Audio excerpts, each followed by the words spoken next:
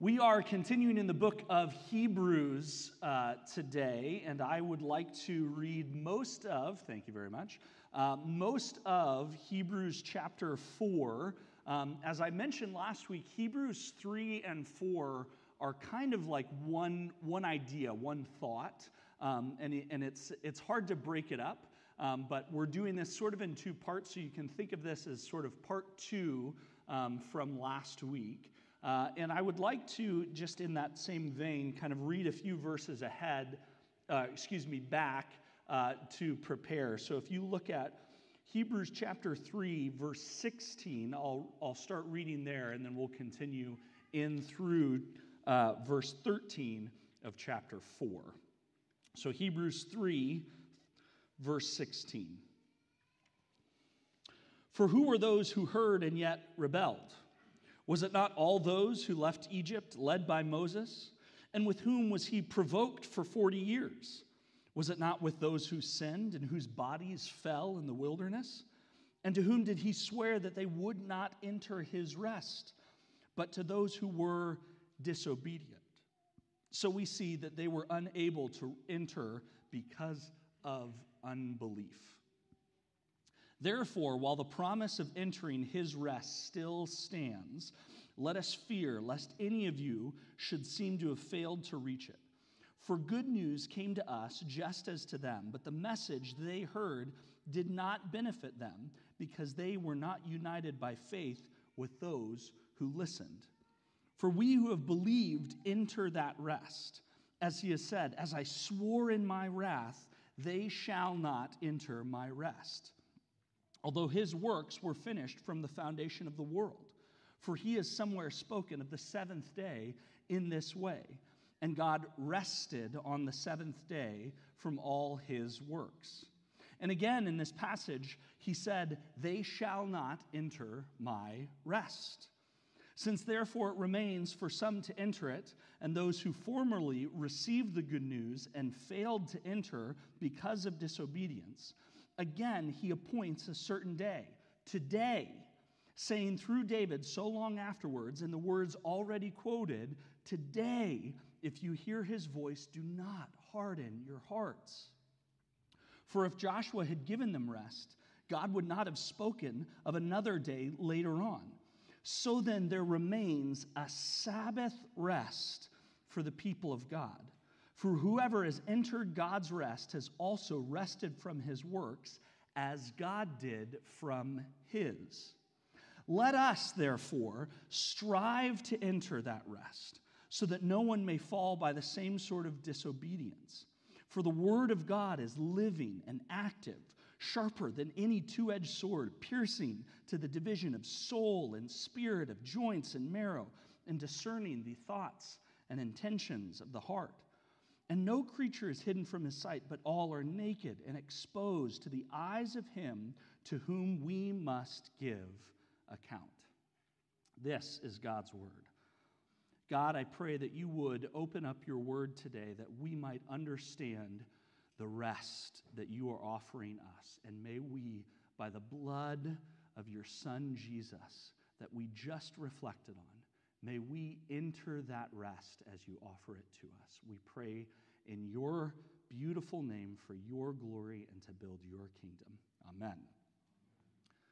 When we look at that phrase in verse 9 as it jumps out, so then there remains a Sabbath rest for the people of God.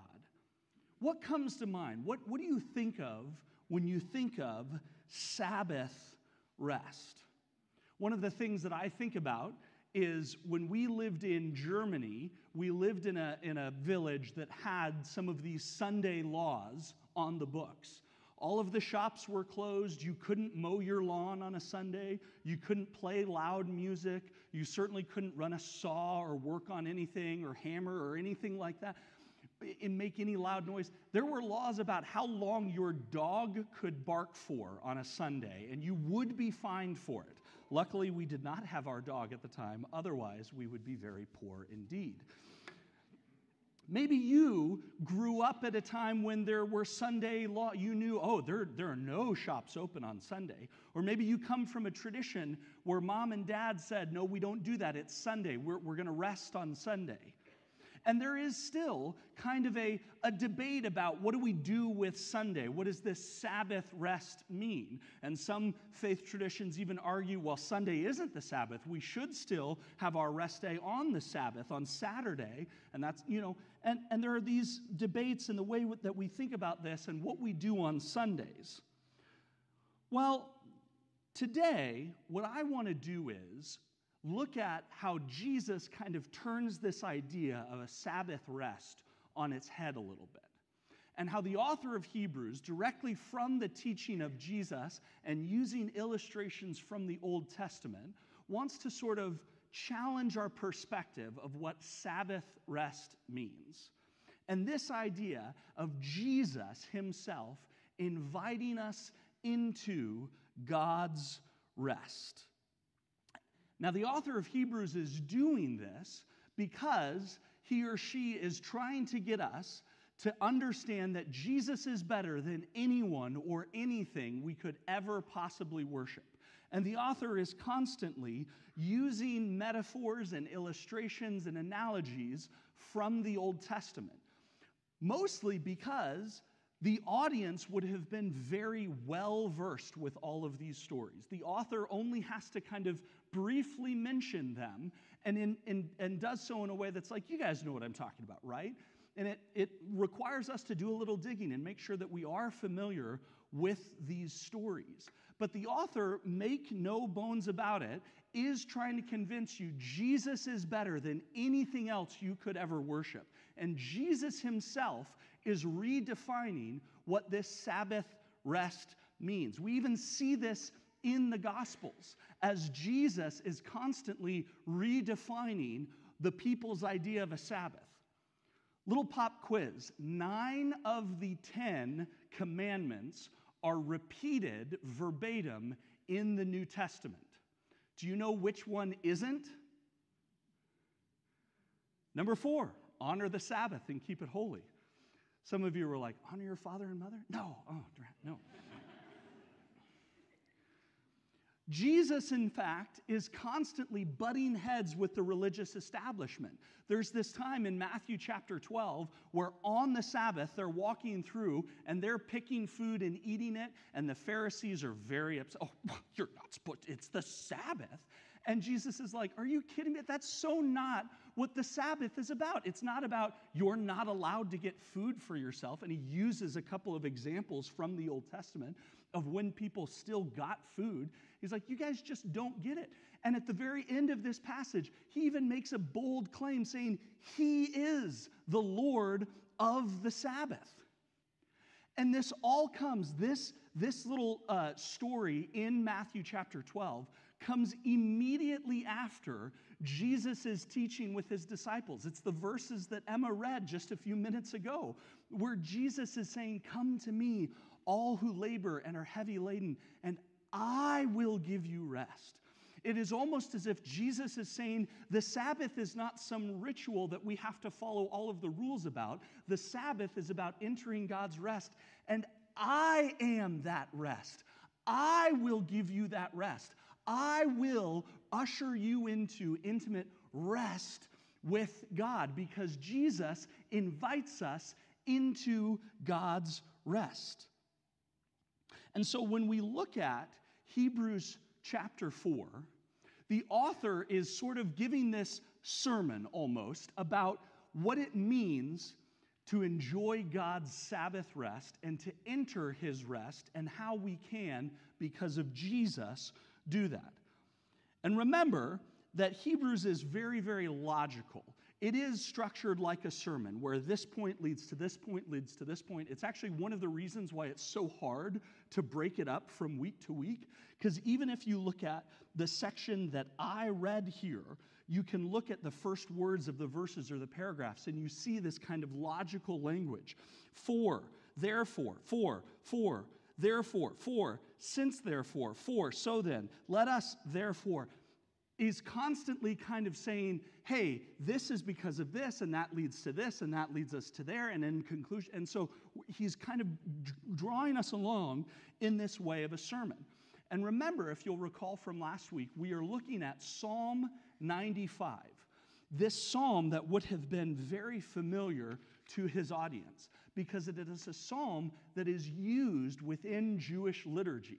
It is often the psalm that is sung about entering God's rest that ushers in the Shabbat on a Friday night. When the Jewish people would get together on a Friday night and begin their Sabbath rest, they would sing a song, and it was often this one, Psalm 95. In fact, the Shabbat Hagadol, the Great Sabbath, which is the Sabbath right before Passover, 1 week before Passover, this was the liturgy. Every year they would come together, and everyone together would sing this psalm and get in the mindset of what it meant to enter God's rest. And so when the author references this psalm, the people know and understand what we're talking about. And the author kind of uses these phrases from the psalm, and they're just little phrases about tempting and testing and rebellion that immediately would have the audience thinking to specific stories. And we looked at a couple of those stories last week when we talked about Meribah and Massah, what we see in Psalm 95. And we looked at Exodus chapter 17 as well as Numbers chapter 20. But there's a phrase that is used there, the rebellion. Do not harden your hearts, as in the rebellion. And when the author says the rebellion, the audience absolutely would all be thinking of the same story that comes from Numbers 13 and 14. And today we are going to spend a lot of our time looking at this story in Numbers chapter 13 and 14. You can go there if you like. I have tried to, as best I can, have the verses up behind me as we read them, and then I will fill in the gaps and do my best to remain faithful to this. But it's a story that I trust many of you are familiar with, but it does need a little bit of a brush up for us, where right before they are to go into the land of Canaan at Kadesh Barnea, what we talked about last week, God comes and he has a mission for the people to spy out the land. And it starts like this in Numbers chapter 13, beginning in verse 1. The Lord spoke to Moses, saying, "Send men to spy out the land of Canaan, which I am giving to the people of Israel." I want to pause and make just one observation right here. Notice the tense that is used. He does not say, "which I have given," or "I gave to the people of Israel." He could have very easily, this 100 years ago, I gave this land to Abraham. But he said, "I am giving," present tense, active, "which I am giving to the people of Israel. From each tribe of their fathers you shall send a man, every one a chief among them." And that's it. That's all of God's instructions for what to do. He says, I want you to go and check out this land that I'm giving you, and I want everyone represented, so someone from each tribe. That's it. That's the end of God's instructions. And then we get to where Moses comes and he picks someone from every tribe, and we have them listed and who their fathers are. And then Moses says this to them. Moses sent them to spy out the land of Canaan and said to them, this is verse 17, "Go up into the Negev and go up into the hill country and see what the land is." Great. Good. So far, a very faithful transmission of God's instructions. God said, I want you to go and check out this land that I'm giving you. And Moses says, hey, go and check out this land. And it would be great if he stopped there. He doesn't, however. He keeps going in verse 18. "And whether the people who dwell in it are strong or weak, whether they're few or many, whether the land that they dwell in is good or bad, whether the cities that they dwell in are in camps or strongholds, and whether the land is rich or poor, and whether there are trees or not." And it's like, holy cow, okay, wait. If I'm one of these spies, it's going, oh, I signed up just to check out the land, and suddenly I have a whole list of objectives that I have to get into. I thought I was just checking out the land, and you're asking me to look at all of these things. I need to bring an arborist in here. I'm checking out the trees. What is all of this? And already it tips Moses' hand a little bit at where his perspective is. God says, I want you to check out this land that I'm giving you. Moses is thinking, how do we get this land? Are the people there? What about their strength? Are they fortified? Do they live in cities? Is our position, going to be good and defensive? Are there a lot of trees? Or are we going to have to go through the...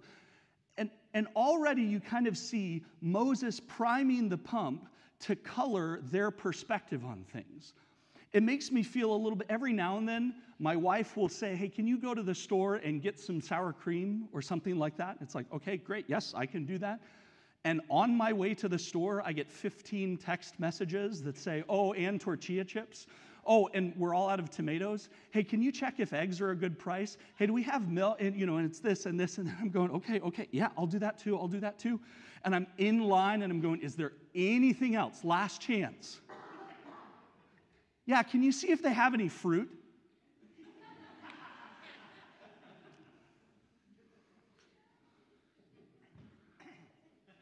It's the same thing here where Moses is going, I want you to look at all of these things.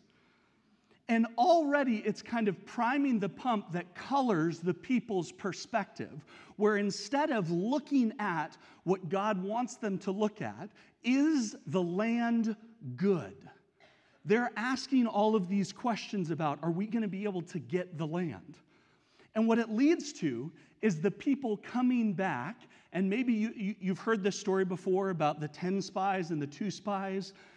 12 men went to spy out Canaan, 10 were bad and 2 were good. What do you think am I the only, has anybody, no, I sound like a lunatic right now, okay. There you nod, thank you for that. What do you think they saw in Canaan? 10 were bad and 2 were good. Okay. 2 of the spies, Joshua and Caleb, they go into the land and they focus on what God tells them to focus on. Is the land good? But too many other people are thinking the same way that Moses is. How are we going to get this land? And so what happens is a minority report. Not that one. That one. Joshua and Caleb come back, and they say, guys, this land is fantastic. Look at this fruit. It is indeed a land flowing with milk and honey, is everything that we have dreamt about and more. And what's more, God said He is giving it to us. Let's go and take it. And the other 10 spies, they go, yeah, but the people there are so strong. They're giants. They're fortified. They're huge. They make us look like grasshoppers. And in fact, they start to spread. They lie. And they say, yeah, the land is bad because of the people that are in there. When that's not even close to what God had asked them to look at. And there is this sense of them going, yeah, are you sure it's a great land, but I don't know how we're going to take it. And God going, what are you talking about? I'm giving it to you. I have already taken care of that part of it. All I want you to do is to enter the land that I am giving you. And this is actually what the psalmist David describes. Rest, as it is used in Psalm 95 and in much of the Old Testament, is this word that means resting place. And it came to be known and understood that when someone said, enter God's rest, they meant the land. They meant the land of Israel, of Canaan, that God had promised to Abraham. And He said, I'm giving it to you guys. All you need to do is go in and take it. And still the people just don't do it, and they rebel. And here's this rebellion. And they say, no, we should have died in Egypt. We want another leader to take us back to Egypt. They want to go back to Egypt. What a dumb thing to do. They want to go back to Egypt. And God basically says, no. I've had it. You guys are cut off. And if you jump down into chapter 14 of Numbers, starting in verse 11, says this, and the Lord said to Moses, how long will this people despise me? And how long will they not believe in me in spite of all of the signs that I have done among them? I will strike them with pestilence and disinherit them. They have seen me time and time again provide. You said the water is bitter. I made it sweet. You said, oh no, we're getting bit by these snakes. I made a way out. You said there's no way across this Red Sea. I split it for you to walk as if it were dry land. You said we have nothing to eat. I gave you food from heaven, and all you have to do is pick it up. Time and time again, I have shown you I am more than capable, and still you don't believe me? And this is why we talked last week about the core issue of sin being disbelief. At the very center of the Israelites' disobedience here is an unbelief, is a doubt that God is who he says he is and that he will do what he said he would. And God says, that's it. Because of your sin, you no longer get to enter this land. And Moses, this disbelief really makes the next part quite ironic.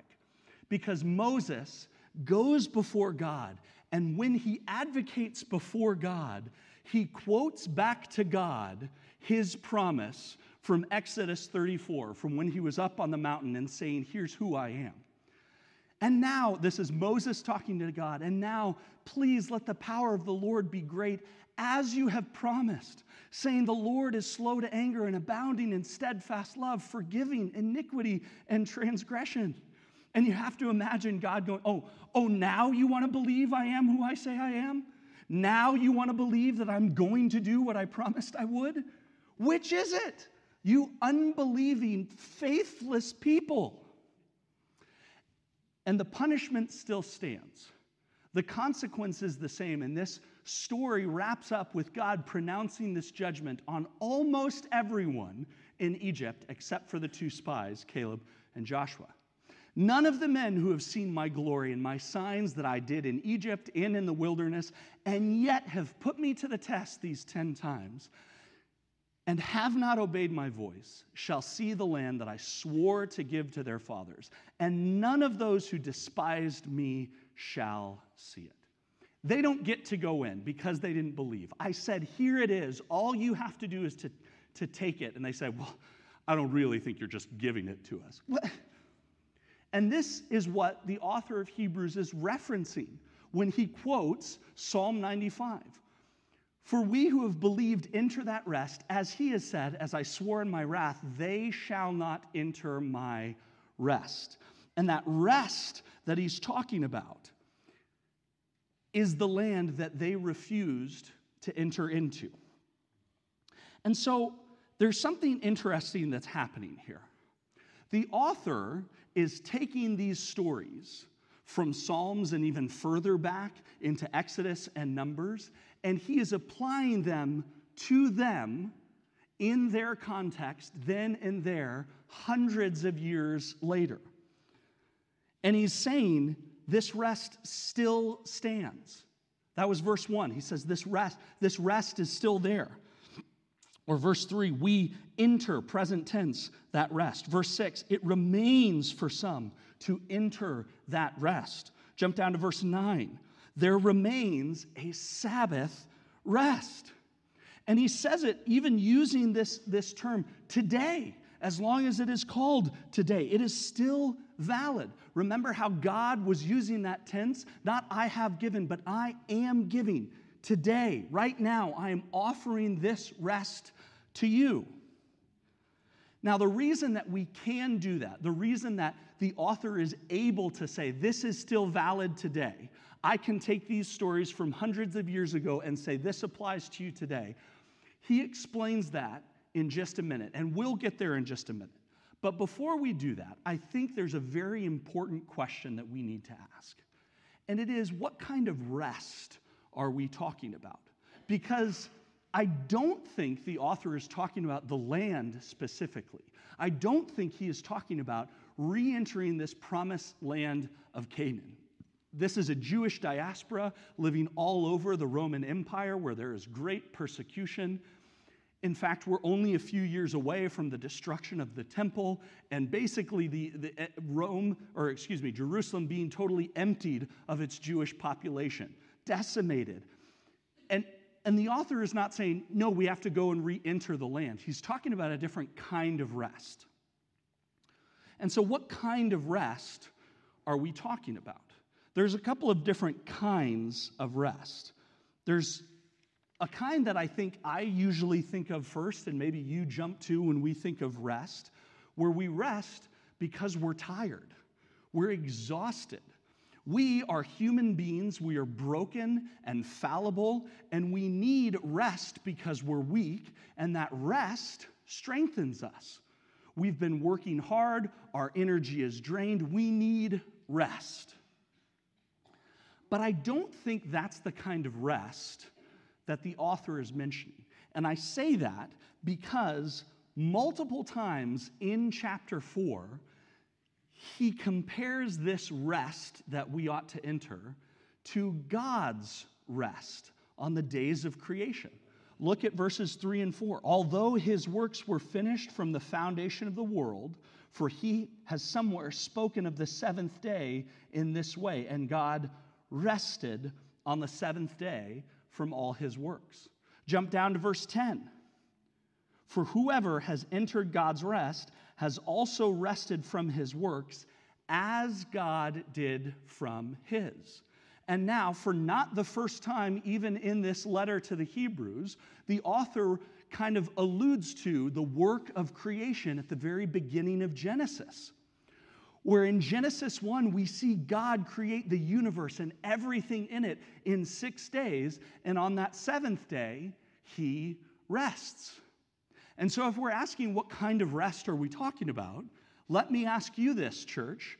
Did God rest because he was tired? Did God rest because he was tired? We can do better than that.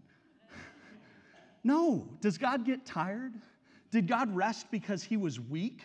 Did God rest because he went, whew, that really took a lot out of me. I need to sit down. Let me close my eyes for 20 minutes, and then I'll be good. Does anybody ever believe that when your parents, let me just rest my eyes for 20 minutes. I'll start a clock, sure. Is that why God rested? No. There is a different kind of rest. There is a rest that comes once a job is done. When God completed his creation in 6 days, he stepped back and he sat down and he admired it and he said, that is good. And in the same way, maybe you've been working on a project. You've got something, your lawn, and you're doing all the trimming and stuff, or you're working on a project, and when you're finished, you just, oh man, that looks good. You want to sit and admire it. Grab a drink and say, wow, that's a good job. My wife will spend dozens and dozens of hours putting effort and energy and resources into a quilt. And when she is done with a quilt, I'm telling you, it is time to stop and rest and admire that quilt. And she comes, hey, come and look at this. It's done, it's done. And she takes pictures of it and sends it to her mother and other people and say, look at this beautiful thing. This is taking me dozens and dozens of hours, and it's finally done. This is the kind of rest that the author is referencing. And it is that same idea as God saying, what do you mean you can't take the land because the people are strong? I have already done that. I have already managed this. I have already taken care of this part of the story. All you have to do is take it. All you have to do is enter it. All I'm asking you is it good land? Yeah, it is. And that's where the author of Hebrews comes here and says, we can enter that same rest because the work has already been completed by Jesus. We can enter God's Sabbath rest because the task is already finished. It is complete. It has been done. There is no more work or labor for us to possibly do. And still sometimes we try. Sometimes we fret and we fuss about how we earn God's rest. And God is saying, what are you doing? The work is done. To quote Jesus himself, some of the last things that he said before he gave up his life on the cross, he said, it is finished. The work is done. So you can enter God's rest. Not because you're tired, but because the work has already been completed by Jesus. That's the rest that we are invited into. And Jesus himself invites us into God's rest. And that's why we are able to enter. That's why the Israelites didn't need to worry about whether or not the people were strong or their strongholds were good or fortified or any of that nonsense. It was just, look, is that good land? Do you want it? I'm giving it to you. And as we look at the kind of life that God is offering us, he is not asking us to earn it. He is not asking us to work hard enough. He is not asking us to tick off boxes on some lengthy checklist. He is saying, do you want rest? Take it. I'm offering it to you because the work is done. It has already been completed. All you have to do is enter it. Do you believe that? Do you believe that I have already done this work for you?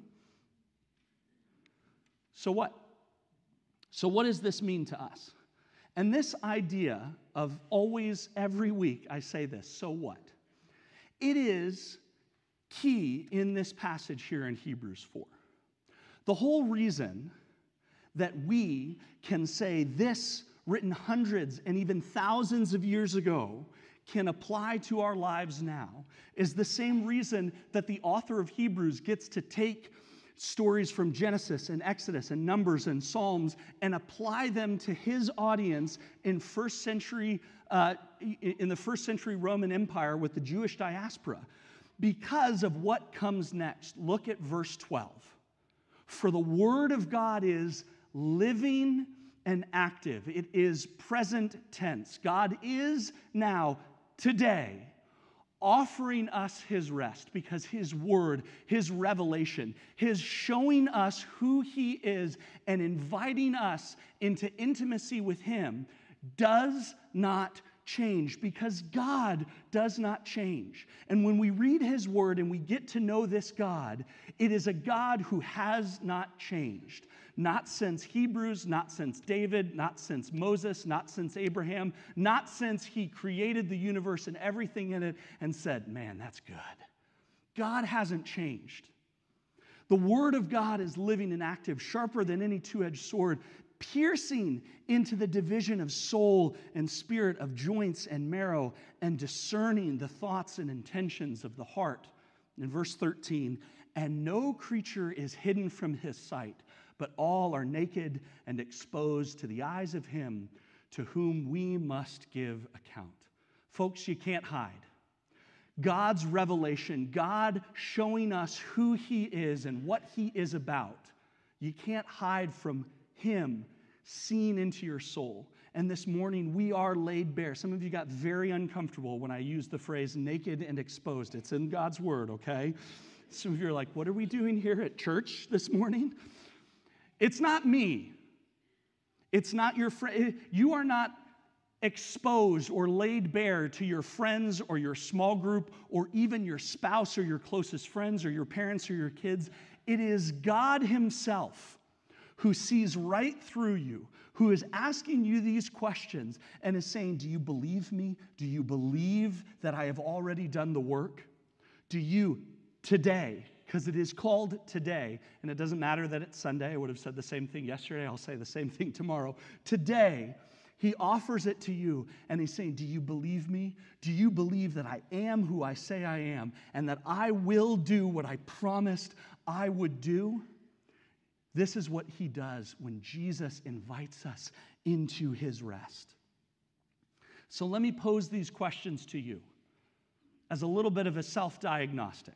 I'm not asking for you to give me answers, send in your replies, email, or anything like that. This is just for you, between you and God, because in the eyes of God, you are here now laid bare, and he can see, and his word is active. Are you working hard to earn the peace and intimacy with God that he has already finished, that he has already bought and paid for?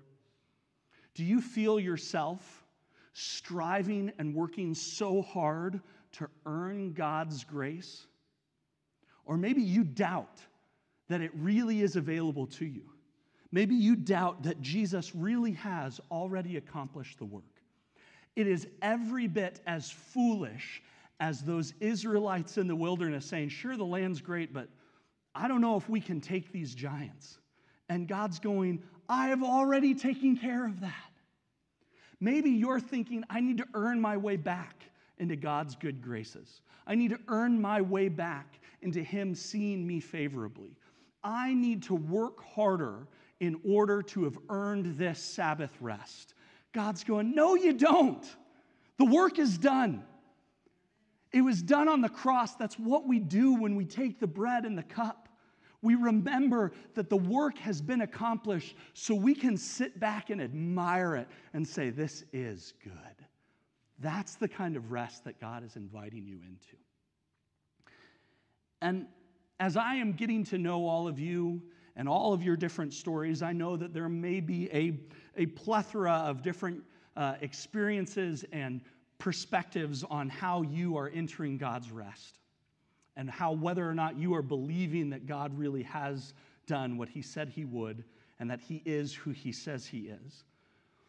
But I just want to share with you, for me, something that's a little bit convicting for me in the ministry world when we think about God's rest and working hard. There is something, and somebody coined this term throughout the 20th century, known as the evangelical syndrome. This idea that I am so important and so vital in building God's kingdom. And sometimes we can really get that way. We can, you ever find yourself thinking, man, God is so lucky to have me. What on earth would He do without me here building His kingdom? He'd be a wreck. He'd be just up a creek without a paddle. That's absurd. It is my great joy and privilege and pleasure to get to build God's kingdom. But I don't for a minute think that He would be in dire straits without me. I don't for a minute think that I am some vital, pivotal cog in the machinery of building God's kingdom. And I have worked with people who have this mindset. The people who will never take a day off and say things like, well, the devil doesn't take a day off, so neither will I. You're real full of yourself, you know that? Do you think somehow that it's what you are doing? It is what God has already done. Sorry, I forgot English for a moment. That we can rest. And enjoying a Sabbath rest is not about saying, I am so tired and I have earned this because I've done this much. Taking a Sabbath rest is about pausing and reflecting on our own place in God's kingdom and realizing, I am so glad He has already accomplished it. I am so glad the work is finished and I just get to enjoy the benefits. And I encourage you in the way that you think about rest. And it's so much more than whether or not we do it on Saturday or Sunday, and should the shops be open, and how much are you actually cooking for dinner versus just ordering pizza or whatever. No, it's about just acknowledging that the work is done, that God did it already. And let me encourage you, incorporate into your Sabbath rest reflection on God's finished work.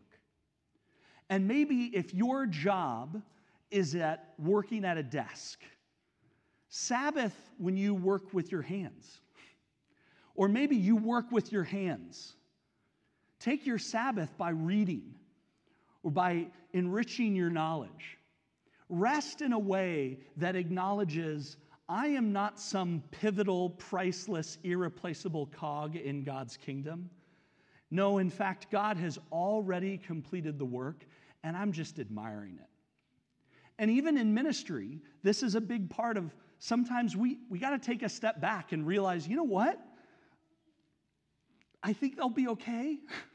I think if I'm sick, they'd be all right. I think if I needed to take a break, the church would go on without me. I think if I wasn't here, the church would still thrive and grow as you did for many months without a lead pastor.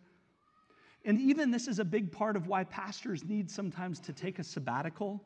It's a little humbling to realize, oh, maybe they're not so 100% dependent on me after all. And it's good to work. It is good to labor. It is good to acknowledge our place within God's kingdom and what He's calling us to. But it's also good to enter into God's rest and acknowledge the work has already been completed. I don't have to break my back trying to earn God's grace because He offers it to me. And He offers it to you too. Would you today, as Jesus invites you, enter God's rest? God, we thank you so much for all the ways that you have shown us throughout history who you are, through the many stories, through your signs and wonders, through miraculous deliverance, through healing, through fire and wind and split seas and food from heaven. You have shown us that you are more than capable, that you are omnipotent, all-powerful, and it is all in your control. Father, we apologize. We confess that we don't always acknowledge our rightful place, that sometimes we think a little more highly of ourselves than we ought to, that sometimes we are trying to earn your grace. We are sometimes trying to work hard enough to enjoy the rest that you offer us, even though you have already completed the work. I pray that we would acknowledge that we would worship you in that spirit this morning, and enjoy and appreciate the rest that you offer today. We pray it in the name of Christ. Amen.